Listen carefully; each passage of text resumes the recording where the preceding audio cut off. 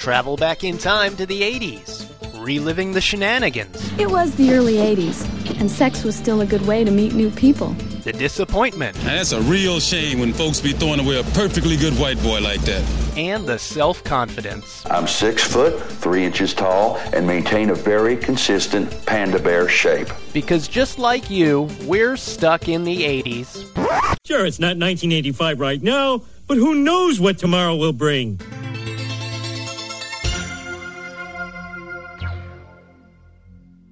Hey, welcome to Stuck in the 80s. It's Steve Spears here. And Brad in Belize. And Jen with one N. And this is our second 80s cruise update. As Brad indicated, we are currently a shit ton away from the coast of Belize. Just a 45-minute tender right away. So we figured, let's catch you up on what's going on here aboard the Celebrity Infinity. It's been a couple days since we last chatted, and in that time we have seen some epic performances. I'm sorry. I'm still dead from the Sheila E. show, but we'll get there. Okay, so let's start at the beginning. Since we last talked, Kenny Loggins took the stage when we were docked outside of Cozumel. I don't know if you've seen Kenny Loggins in concert. He goes way back to the Loggins and Messina days for some of his material. And the set starts with an acoustic. Like, 3 or 4 numbers in a row acoustic? Yeah.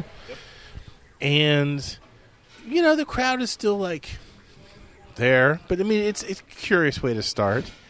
And he starts building. And he starts building. And it layers. And it layers. He's playing the hits. And Steve is crying his eyes out for no particular reason other than it's Kenny Loggins. And there was a nice, storytelling element to it, too. He did a little bit of a storyteller's in the beginning.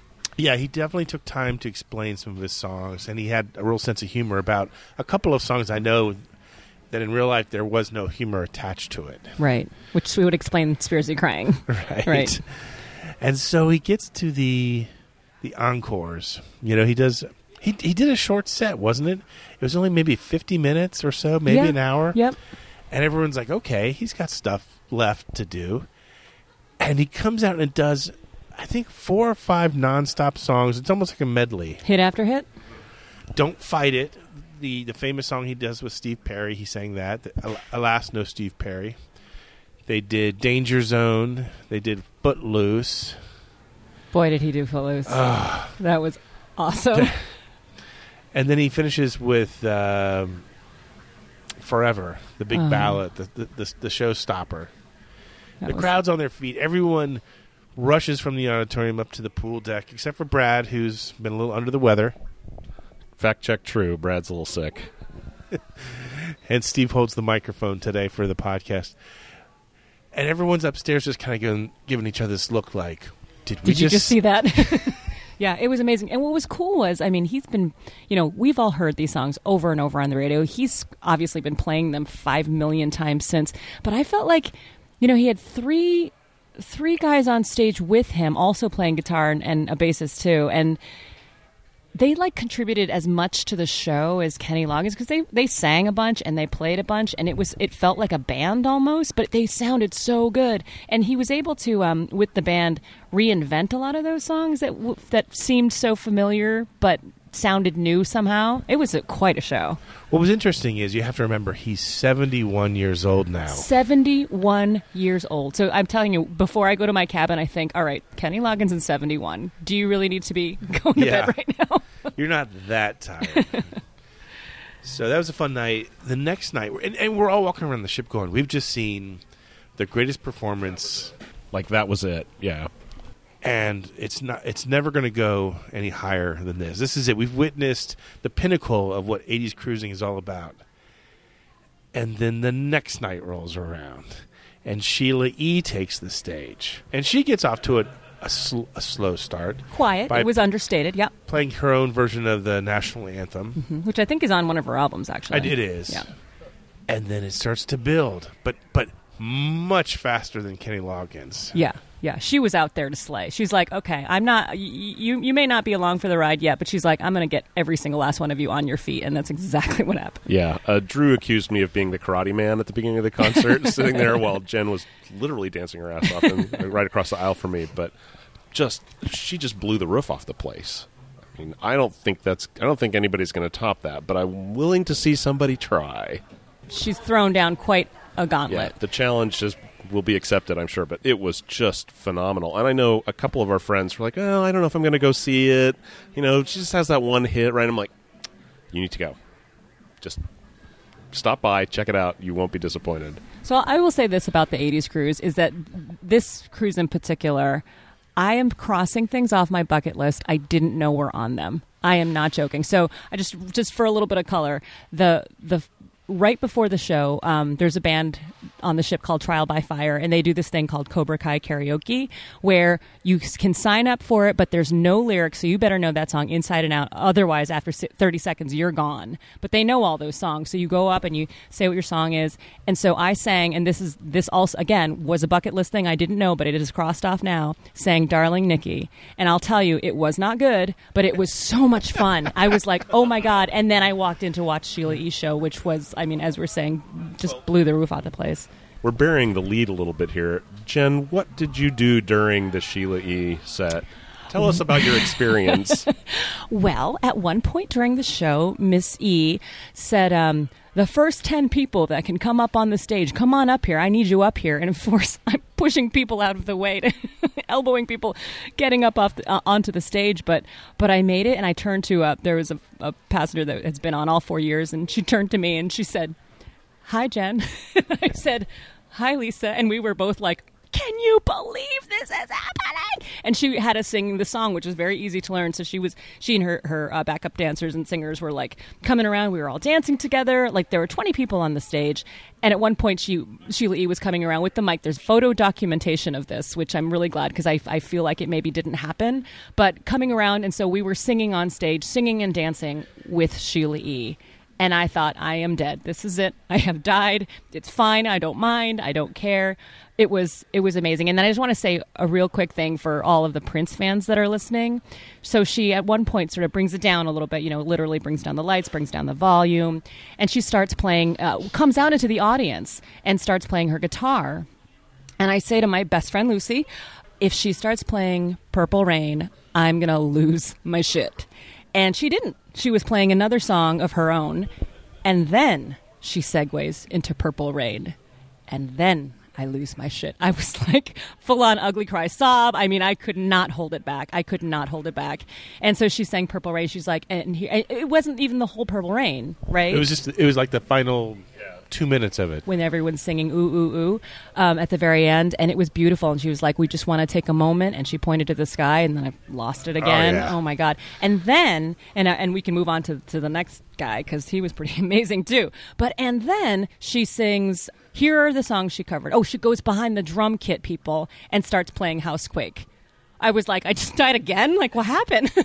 She played Housequake. She played America off of Around the World in a Day. She played We Will Rock You. Oh, that was amazing. Talk about that guy. She calls out to this, like, they start playing We Will Rock You, and she's walking along the front stage. Who can sing this song? Who knows this song? And God, I hope this is true. I hope it was just some rando guy. It was. I talked to him after. I know this song. Because, everyone kind of knows it, but you don't maybe know the verse exactly, every word. And he came up on stage, and he f***ing killed it. It was amazing. He rocked it. You got to say what he was wearing.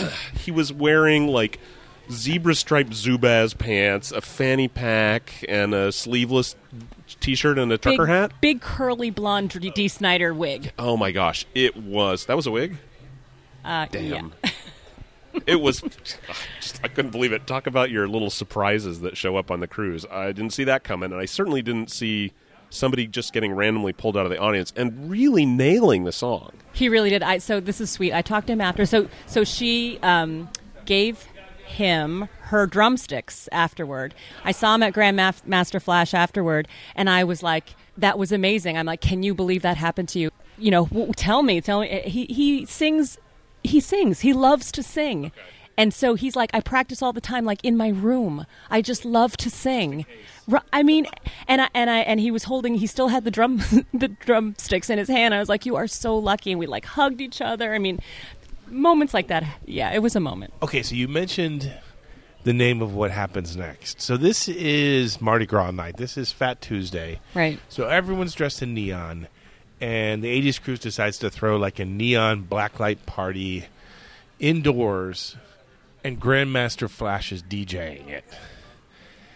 And it looked like a scene out of a teen movie from the 80s where this golden god is up there on stage, and you can see what he sees because they've got like a little camera that's focused on his hands and what he's doing with his computer. And then in front of the stage are hundreds of 80s cruisers just pogoing up and down to every song he plays. And the heat that was generating it must have lifted the boat out of the water, only to be slammed back into the water when those 500 people came back to their feet. It was very hot. I will attest to that. But it was something that I was up on. I was a deck above it, looking down. Okay. And I just remember thinking, this is some scene out of some crazy movie that you would never believe.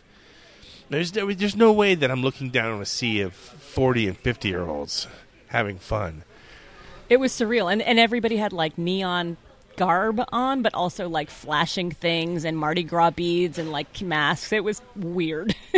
It was fun, but it was very weird.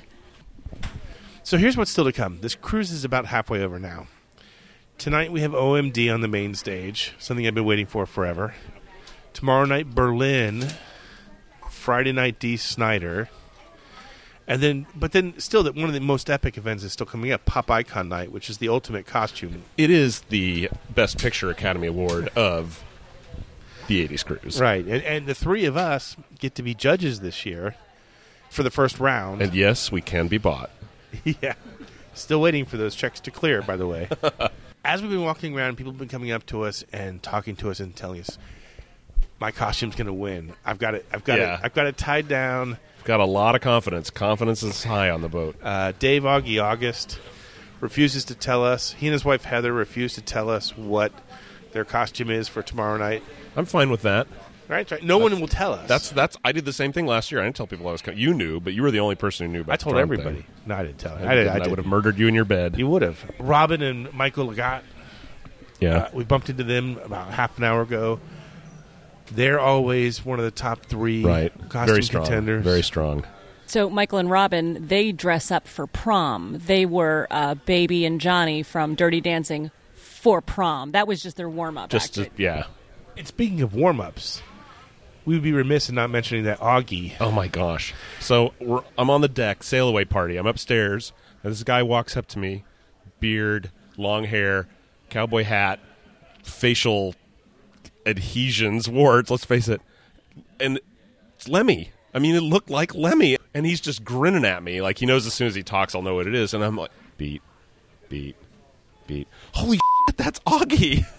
It was amazing. He looked just like him. He's been growing his hair for 8 months to get ready for that. Right. And the facial hair and using the darkening shampoo to get the gray out. He went full in. He went big. He went big. So we're really looking forward to it. We're really looking forward to being part of choosing. We have 4 categories. I think it's best group costume, funniest, most like Steve Spears, and most like likely Jen, to make Jen with Steve one N. Spears cry. No, it'll be fun. We're going to have a great time. In the meantime, let us entice you to possibly join us in 2020. We just now got the lineup for the 2020 voyage of the 80s Cruise. Are you ready for this? You know how we used to joke? We always joke about how we have so many winners for the Seggies that you have to take a deep breath. So many bands. Very deep lineup. I'm going to go through it real fast, and then the three of us will all pick out our big surprises or the ones that we're the happiest to hear about. So pay attention. Here we go. This is the 80s Cruise lineup for 2020.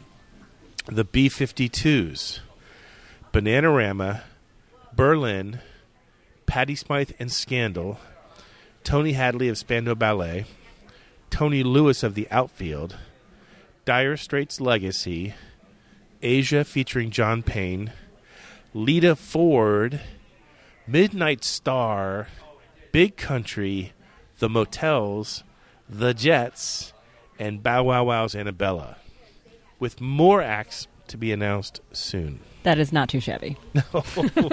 So let me ask Brad first. What was the one act that you're really kind of fired up about? Well, obviously, I'm going to go with Bananarama. I have seen them once. They were so much fun. They are a great fit for this trip.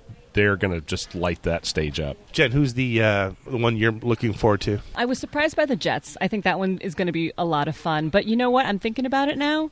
Big Country, I feel like will be a surprise. I feel like there'll be a revelation. Just a feeling. Right. I think the crowd goes crazy when they play Fields of Fire in Big Country. Oh, yeah, absolutely. How about you, Spearsy? Here's the one I'm looking forward to, and you know it. You know this much is true.